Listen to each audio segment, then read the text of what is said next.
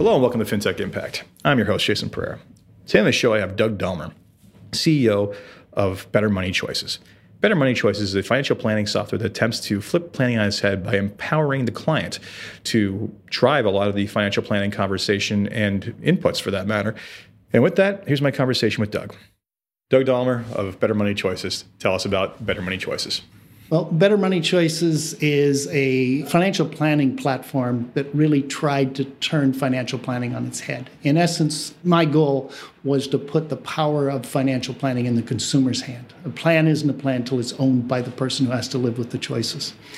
Good and point. In the process, what we've done is taken planning and made it very scalable to the average advisor.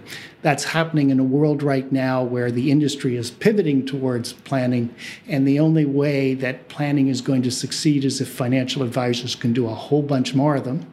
More importantly, nobody's going to accept it as value unless they want to do it. And one of the things that surprised me is most people really don't want a financial plan. So tell me about the journey to create Better Money Choices. What was the impetus? Where did it come from? Well, my primary business, the business that I started 10 years ago, is called Retirement Navigator. And the goal of Retirement Navigator is to really build recipes for how people should draw down upon their assets, where they should sort their cash flow in order to fund the lifestyle they want. In order to come up with that prescription, you need to have forward knowledge of how much money people need and exactly when they need it. In other words, what are the things they want to accomplish? When do they want to do it? What do they want to do? When do they want to do it? How big do they want to do it? And we started the process with some very rudimentary tools, and it has evolved over time to the point that I recognized it's not going to be accomplished in a client appointment. These are conversations that have to take place at home. And what happened is people really do not have a tool that allows them to organize their thoughts about this and do it in the context of all the other choices that they have. So what we've really done with Better Money Choices is gamified the process of allowing people to explore what's most important to them, what choices are they making that are furthering them towards the things that are most important, and what are the things that are preventing them. And it is that what we learned through the process is that this was much more powerful than what we originally thought it was, and that the clarity and confidence it was bringing to people was probably valued at even a higher level than the guidance we are giving as it related to tax planning. Okay. So let's talk about how you enabled that. So you're talking about essentially enabling the family decisions that are made on their own outside the financial advisor, because that happens. We ask them about, we talked about this before, we ask them about what their goals are, and either abstract at best or deer in the headlights, I don't know, at worst, right? And oftentimes these discussions only happen when we're not in the room, right? So talk about what happens when these discussions happen when we're not in the room. How does your software enable that entire process? Well, part of it is the ease of use. The other part is really using momentum. What you want to do is say, listen, some of these choices are really easy. You've got a habit of when did you buy your last car? How long do you tend to hold it? Chances are you're going to spend the same amount. Well, okay, let's put all your car purchases in. Mm-hmm. How long do you plan to stay in your house? If you're going to stay another 20 years, then I can pretty much predict there's at least 2 furnaces and a new roof on your house. Yep. These ones are really easy. I'm dealing with the average people between 55 and 75. They've already started to build their bucket list of places they want to go, things they want to do, where they want to stay to do it. Let's start listing those out. And what happens is as they start telling their story, they get more and more engaged in it. And then you start to look at the cross-roughs that happen between those things. And you start to ask, if these things were to happen in conjunction with one another, what other implications would those have? We also get out to later in life and say, how is it really realistic that you're going to stay in your house? So it's really getting into a very deep conversation, but you don't try and do it all at once. What we do is we have them go through an initial wizard. Probably the biggest obstacle to planning, there's 2, but the first one is everybody hates the upfront data collection. I sadly referred to it as a financial enema. Like literally, we're gonna turn you inside out, for lack of a better term. But and unfortunately, that is where it stalls for both the client so many times, unless they're truly committed to doing it. Yeah. And the advisors who don't do planning, who contemplate implementing it and look at the amount of work that is, those are the two breakpoints. That's right. And so the goal of our wizard is to capture all of that data in 7.5 minutes or less. Okay. How? You simply say, planning is not an exact science. It's best guesses. And we will have plenty of opportunity to discover where we need greater detail and correction, and that is quick and easy to do. But in 7.5 minutes, we want to establish the structure. The second issue is we want to get rid of the second obstacle to planning, and that is most people don't trust financial advisors because they recognize this is a process to basically dig into where they're spending right now so that we can figure out where we can extract some money out of their current life. We call it the latte factor. Yeah. And I actually am quite often quoted in terms of saying, I wish people would drink more lattes. I have a different one, which is like, I don't care if you're going to Starbucks every day of the week, as long as it's sustainable. And if your lifestyle is not sustainable, you tell me where to cut. Because if that latte is the one thing that's keeping you sane because it gets you out of the house with 3 kids and the dog that are screaming at you all the time, then you need to keep it. It's cheaper than therapy. Close to 30 years of financial planning has taught me that it's not the lattes that are killing financial plans. No. What's killing financial plans is this whole idea of people don't know. People aren't getting what they want because they don't know what they want. And as the old Yogi Berra that's saying, if you don't know where you're going, you'll end up somewhere else. And so as a result, we often head down tracks on an emotional basis and discover 2 or 3 years later that this is not aligning with what we want, and all of that time, energy, and money has been wasted. And if I could just get people to spend the time drinking that latte and exploring some of the choices before they do it, I think I could solve 80% of financial plans, because most of it is poor life choices, not well thought out life choices in terms of how they collide with one another. So the whole idea behind Better Money Choices was to get people to put as much granularity into what they want to do, when they want to do it, how big they want to do it, do that against the backdrop of what do you have, and then say, it's your plan, you start telling me what choices you want to make. Again, the key is frequent interaction, but the short interaction where you ask really good questions in a concentrated basis to get people engaged in thinking about things that perhaps they haven't put into the process. One of the advantages you have as a financial advisor is you live. I mean, I have 500 families that I work with. I've lived each one of those lives vicariously. There's not much I have not seen previously. Ain't that the truth? And I can see parallels as I watch people heading down certain paths. It's that wisdom that builds the relationship with the client. Every day, my goal is to come closer and closer to that valued mentor relationship.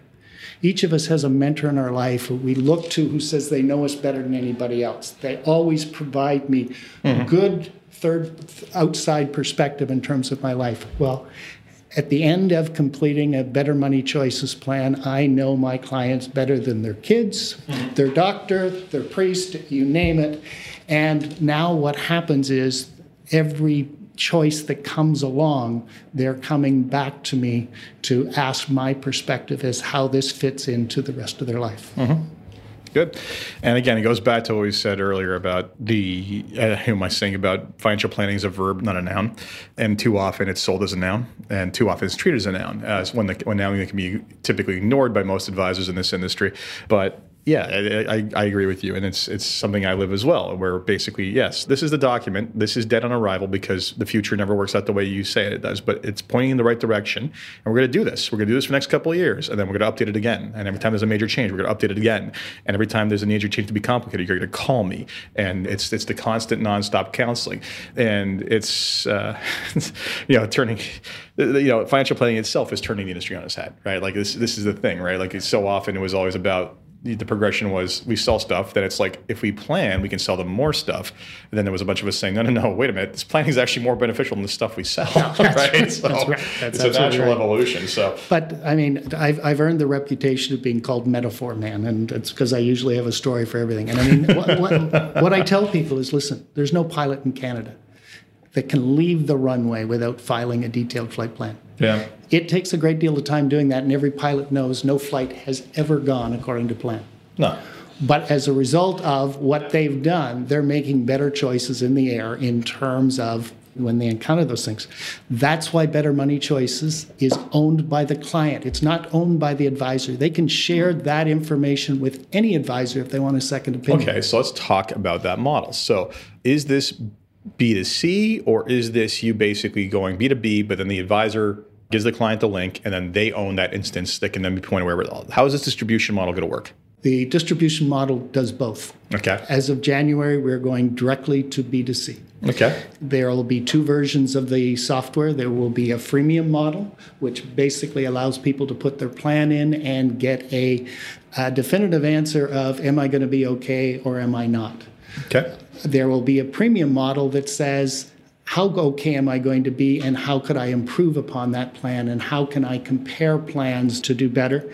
And that will be done on a subscription basis. Okay. We are also making it available to advisors, and the advisor version is a more substantive version. It has more functionality involved in it, because if you want the consumer to do it, you can't overload them with all of the other stuff that advisors are going to look at. Well, yeah, and not only that, and we talked about this off air, the danger in my mind with these things is, there's certain cynical individuals who are going to look at this one way or another who basically say, well, what do I need an advisor for, a planner for? I have this software which does it all, right? And it's like, yeah, guess what? It's a software. You still don't have any idea of really what's going on in the background and making it a sausage, right? And the person who does knows about the opportunities that you're never going to look at. And there's certain strategies you could never put into a software like this because, frankly, the clients would be, first of all, just dumbfounded, and the ones or deploy it improperly or whatever it might be, right? So there's always going to be a degree of capacity. Like, can they understand put X amount of dollars into an RSP, X amount of dollars into a TFSA based on guidance? Yes.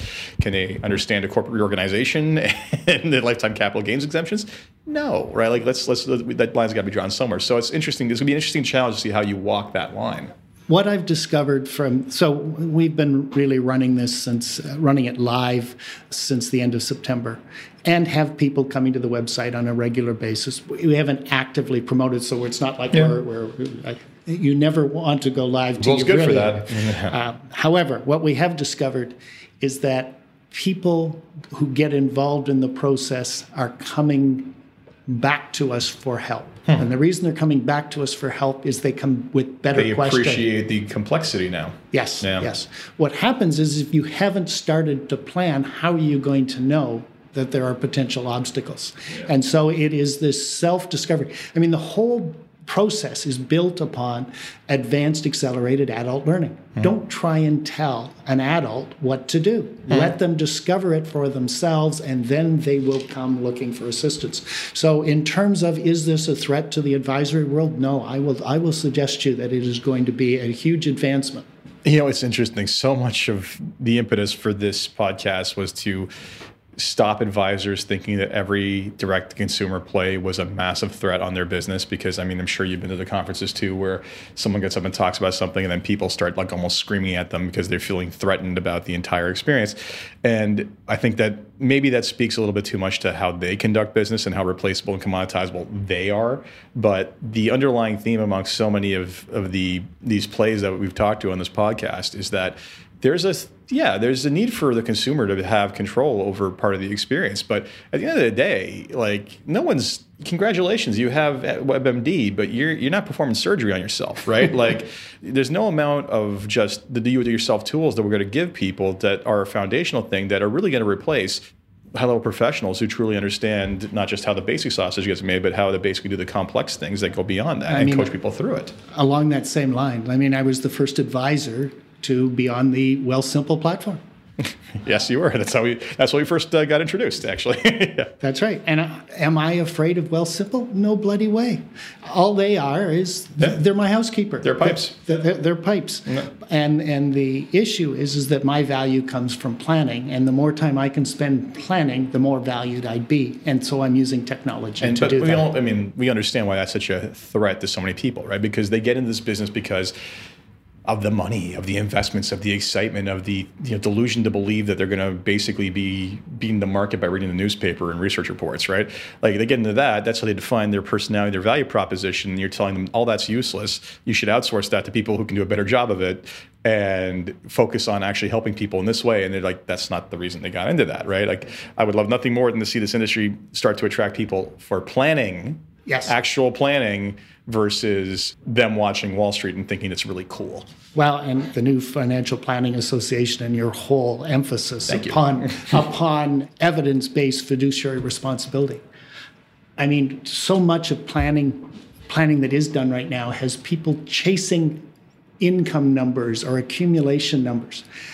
People are not interested in how much they can accumulate. They want to know what they can accomplish. And you can't be a fiduciary if you don't understand what they're trying to accomplish. It's amazing. I think maybe it's because of what they read or expect. And you get the clients saying like, oh, I have this much. How much income can I expect to take from it? That's not the right question, right? Or how much do I need like on retirement data to basically have enough to have this income? That's not the right question. Like life throws any number of curveballs around at us. And at the end of the day, whatever it is you have and whatever it is you're saving towards, it better be able to weather the storms of how that life is going to change, right? With a large degree of safety and certainty.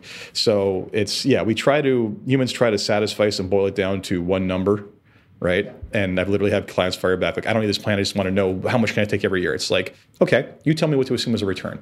And they look at me dumbfounded, right? It's like, I can tell you right now, if you put it under your mattress, you can take this much per year and you'll run out of this year. But the second we introduce even the slightest segment of volatility or your health going sideways, out the window. Yeah, it's not a pension world anymore. So talk to me. So essentially, you have built a financial planning software that, again, the entire concept is you're turning it on its head and you're basically pushing it to the client first in a lot of ways. So you're pushing the relationship to the client, which frankly has also been threatening to advisors as well, because they're often worried that if they see the man behind the curtain, they realize we're just a man behind the curtain, right? I don't. I love collaboration tools. I think that this is the way things need to go. I was going to say, the efficiency of my office is unprecedented right now. 95% of my appointments are all now done virtually. And those appointments are seldom longer than 20 minutes. Yep. They are scheduled on as-needed basis. Many times I have no idea who I'm going to be talking to on the day. I guess what I haven't done is I haven't laid out. As an advisor, you have a portal that allows you to see who came on last night and was working on their plan. Did they take their plan from successful to unsuccessful?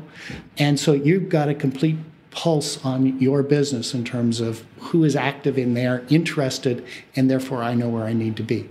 There's also a place where they can ask for help and book an appointment immediately, and those get scheduled. I have no preparation time because they've prepared for me.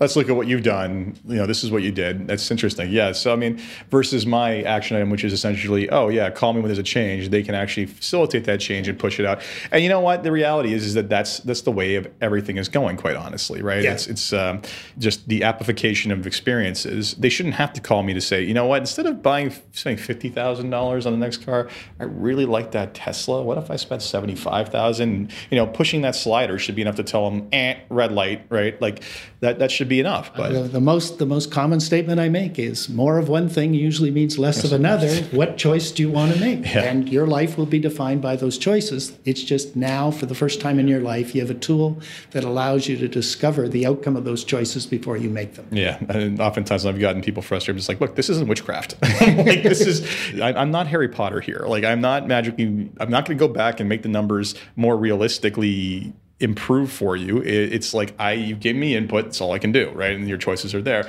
So being able to enable them to basically be able to take some ownership and some, not just ownership, ease. I had this debate the other day about my buddy who never uses Amazon, and I'm just like, what is wrong with you? Right? Like, I am standing with you right now, and if I need any supplies, I can hit a button and it'll be there before I get home, like before I get home tonight. Like, why would you put yourself through the trouble of going through, going to XYZ or 3 different places or even one? When it's that easy, right? And it's not about devaluing us, right? It's about enabling their experience to be as user-friendly as possible. That's right. And then the other issue is again, this is going back to technology. I'm using Zoom as my same here. There's your endorsement, Zoom, for virtual meetings. Yeah. And one of the beautiful things about Zoom is that I can give them control of my computer, and I have a rule: it's your plan. If I touch the keyboard, it becomes my plan, and I'll tell you what to do. Therefore, you have the keyboard. If you don't know how to communicate what it is, I will help you. But in the process, I'm accelerating your learning curve in terms of how to use the software. Interesting. So I never touch the keyboard with the plan. Interesting. Now, there's 2 key functions that I do have, and that is I have the ability to duplicate their plan and go away and explore with a whole bunch of things without touching their plan. And I can send that plan down to them if they decide they want to accept that thing. But the most important thing, and this comes back to my work in Retirement Navigator, is we have the ability on a year-by-year basis to prescribe exactly where the money's coming from. So this is a drawdown schedule.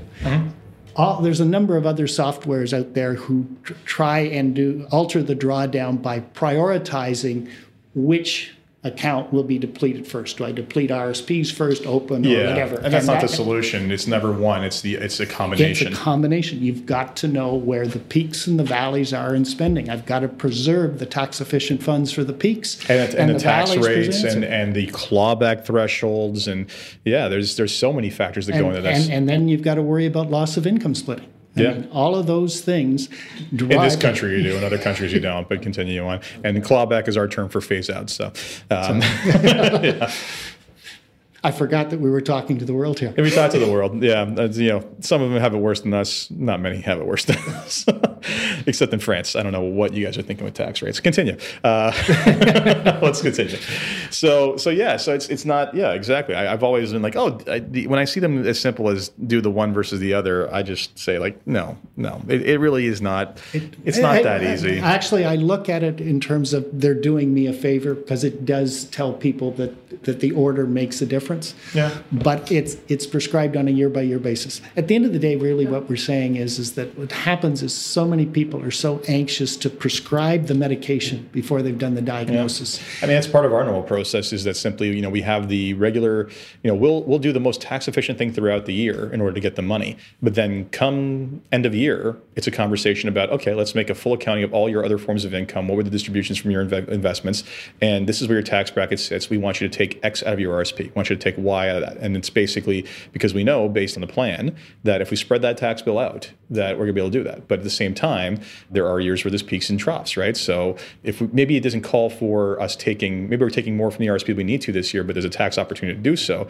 Slide that into something else. And then when there's a need for the extra cash, we're doing so, we're taking it out on a tax efficient basis. In other words, sometimes it's better to pay a little more tax now than a whole bunch more later on. And it's so on a sidetrack. I mean, I did an article in conjunction with someone else like 2 years ago with the Globe on it was not waiting to 71 to RIF, right? And it was the feedback we got was kind of all over the place, right? Like the consumers were just like, tax deferral, blah, blah, blah. And, I had like 2 or 3 calls, like, why is no one else writing about stuff like this? I'm like, this is not rocket science, people. Like this is... Well, it's no different. I'm sorry, this is a Canadian thing, but I mean, 92% of Canadians make the worst possible choice of when to start their CPP. And a simple piece of software like we have with Better Money Choice, you put both of them in and you say... Well, again, I don't know if I made that same claim at the same percentage. I mean, it is situationally dependent. But in general, we're always looking for, and actually I'm planning an article on this, I'm so sick and tired of rules of thumbs on Canada Pension Plan. It just drives me up the bloody wall. It's like 70s more, 60s less. I'm like, okay, yeah. Like, crossover point is here. It's like you didn't factor in taxes and inflation and it's just like, it's never that simple, right? Yes, like, what are the circumstances? What are the factors that come into play here? And you have to make a best guess guess at the time based on that, right? So, but you're right. No one does that. They either default to earliest 65 or 70 because those are the three, or as soon as they know they can take it early. That's right. Yeah. That's right. But I mean, I've got the actual statistics from Services Canada. I know how bad it is, and it's pretty miserable. So what is it? Let's have this conversation. What's it look like? I believe the last one I looked at was 87% had taken it before age 62. 80s? No, okay. So that, yeah. I mean, like I said, I think it's largely situation dependent on lots of things, including other investments you have, lifespan. But I would have to say that that number should be a lot more normally distributed than 87% before 62. And the unfortunate part is most of the other people that are taking it later only because they work that long. So it would suggest there's not good knowledge. Which again, you don't have to, that used to be a rule, you have to stop working. You don't have to anymore. So it's an independent decision now. So anyway, we're down a rabbit hole. Evidence-based. Okay, so back to the software. So talk to me about first of all, the consumer reaction thus far to what you've done. And I'm not talking about the clients in your client base, the ones who found you and have been basically doing it. What's the feedback been thus far? The feedback is really a progression of ahas in terms of they're having conversations they've never had before. The other issue is that in most households there is, I will call it the provider, and there is the individual who figures out how are we going to spend it. Yeah. And that creates a great deal of friction. Well, now what happens is we have both of those parties sitting down with a credible source between them so that one can't say that's impossible with, in fact, the program says, yes, you can afford that. On the other hand, if it can't be, it's what choice do you want to give up? The other thing that astounded me, and it could be based upon who are the people who are coming to us first, I have spent more of my time giving people permission to spend, giving them the confidence to spend. I mean, I'm dealing with very high net worth people who are terrified that they're going to run out of money. It's amazing how when people hear this, the average person just doesn't understand that because the average person is probably spending too much. But you can't go your entire life worried about this and living frugally. Right. And not just maybe just within your means, constraining your spending with that mindset, and then suddenly hit a certain age and turn that switch off. Right. I mean, I'll share a personal experience.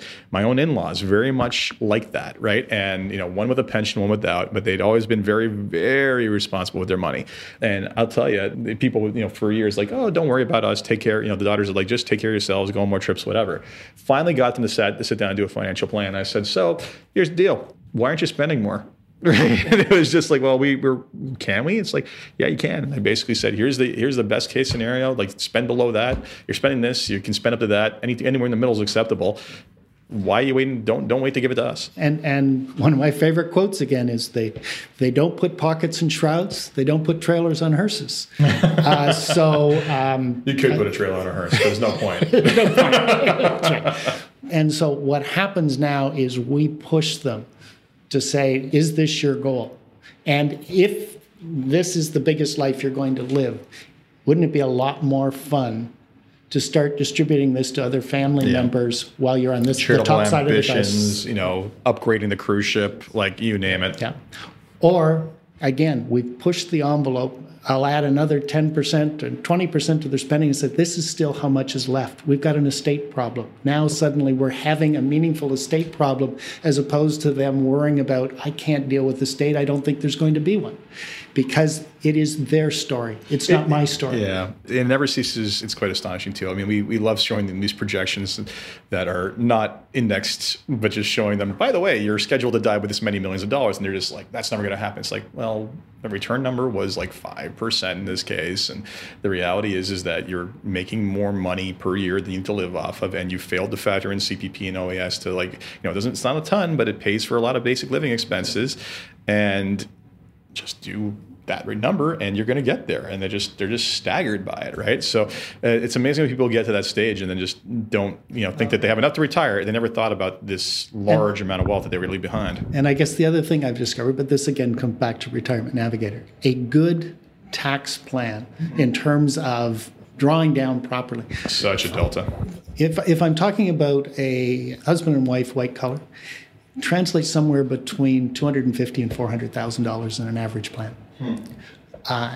And it is so easy to do once they tell you where the peaks and valleys of their spending is, and you're able to prescribe what to do. Now, my question is, if I am to provide value, and the value is $400,000 in tax savings over the balance of your life, do I have a value problem? I don't think so. I mean, I've never.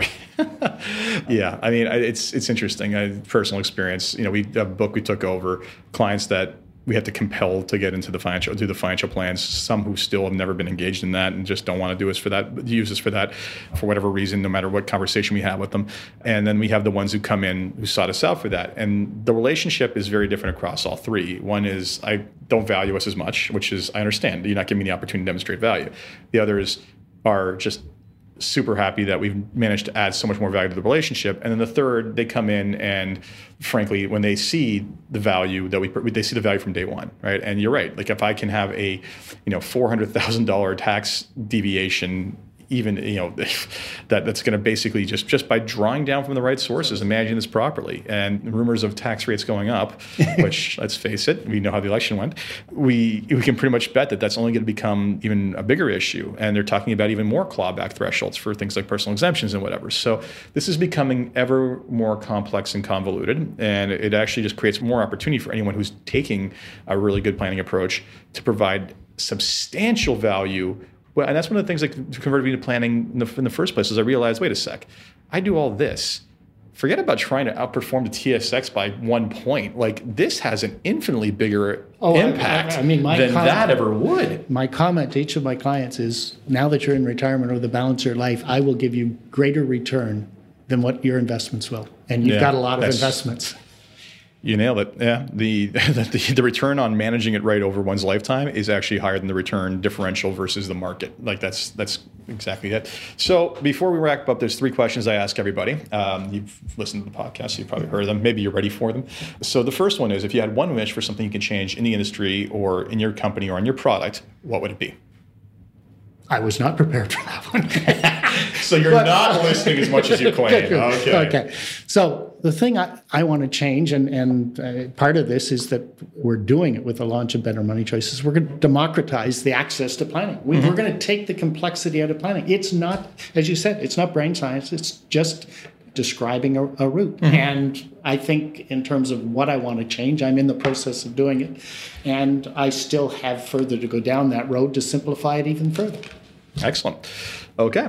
Second question is, what's been the biggest challenge in getting to where you are today with Better Money Choices? I would suggest it's the current stage of the financial services industry in Canada. There's an awful lot. There's an awful lot of people who are trying to last it out, stay in the industry long enough that they can exit. And there's not much in the way of new thinking, and there's got to be some new blood coming into this industry. I don't know where it's coming from. Well, we can talk for hours on this subject, but I mean, the utter frustration I have when conversations break out at conferences, questioning, people saying we should look at a fiduciary responsibility, and then the people who are like 5 years away from leaving are just like, no, it's like, this isn't about you. You're going to be gone. Goodbye. Like, stop. Or banning of DSC, and it's like, which in the U.S. B units, whatever it's called, with embedded compensation. It's like, why are we allowing the people the transition to the majority of people who are leaving the industry to dictate the terms for the next generation of this industry, right? Now, not all of them are that. Yourself, you're more gray than I am, and you're definitely forward-thinking in this regard. But just the rent-seeking behavior that they're just going to hold on and eke it out, doing as little as possible, and we should not be even allowing an audience to that conversation. And that's between Canadian banks and the elder statements in this industry. Is it any wonder we move at glacial speed? And everybody talks about, and I love the entire average age succession crisis, where are these young advisors coming from? It's because we've done such an absolutely abject, terrible job of attracting people to an industry, because we tell them we're going to help people, then tell them they got to sell insurance to survive for the rest, to all their friends and family to survive. So strike one. So people discover that they got lied to. I get that conversation happens all the time with young advisors reaching out to me, and it's like, okay, so the average age is in its mid-60s. How many of these advisors at conferences, when you ask them to put up a hand, have a succession plan? Almost not a single hand goes up. Have you ever thought about working with a junior or pairing up with a junior or parking your ego so you're not the only person with the word? And no, right? There's no mentorship. There's no career development path. There's no guidance. I mean, you look at medicine, you're not allowed to be a doctor until you've worked under a doctor. You're not allowed to be a lawyer until you've articled as a lawyer. Like this model exists. Anyway, this is why an association got started recently. Anyway, let's move on beyond that. And I will say, I'll plug the US again. I'm seeing this behavior start to happen down there. People graduating programs in financial planning, going to work as paraplanners while taking the CFP, learning their chops, and then hanging their shingle after the fact. But a lot of that also comes from the entrepreneurial side of the RIA structure. We're closer here than you think. We'll have a conversation later. Okay. Yes. I have a big smile on my face right now. There's been a lot going on. Okay. So last question for you is what excites you the most about what you're working on and what gets you out of bed to keep basically going at this? The need out there is so huge. And my biggest frustration is how do I get there as fast as I possibly can? And I have so many ideas of how to do that there's many nights that I spend staring at the ceiling trying to figure out which one to pursue next. Yep, we have that in common. So, Doug, thank you very much for taking the time to come on. I encourage everyone to check out Better Money Choices when they have time. But once again, thank you yet again. That's bettermoneychoices.com. Take care. So I hope you enjoyed that conversation with Doug Delmer of Better Money Choices. I always love talking to Doug. We have very like minds, as you can hear. And as always, if you enjoyed this podcast, please leave a review on iTunes, Stitcher, or wherever else you get your podcasts. Until next time, take care.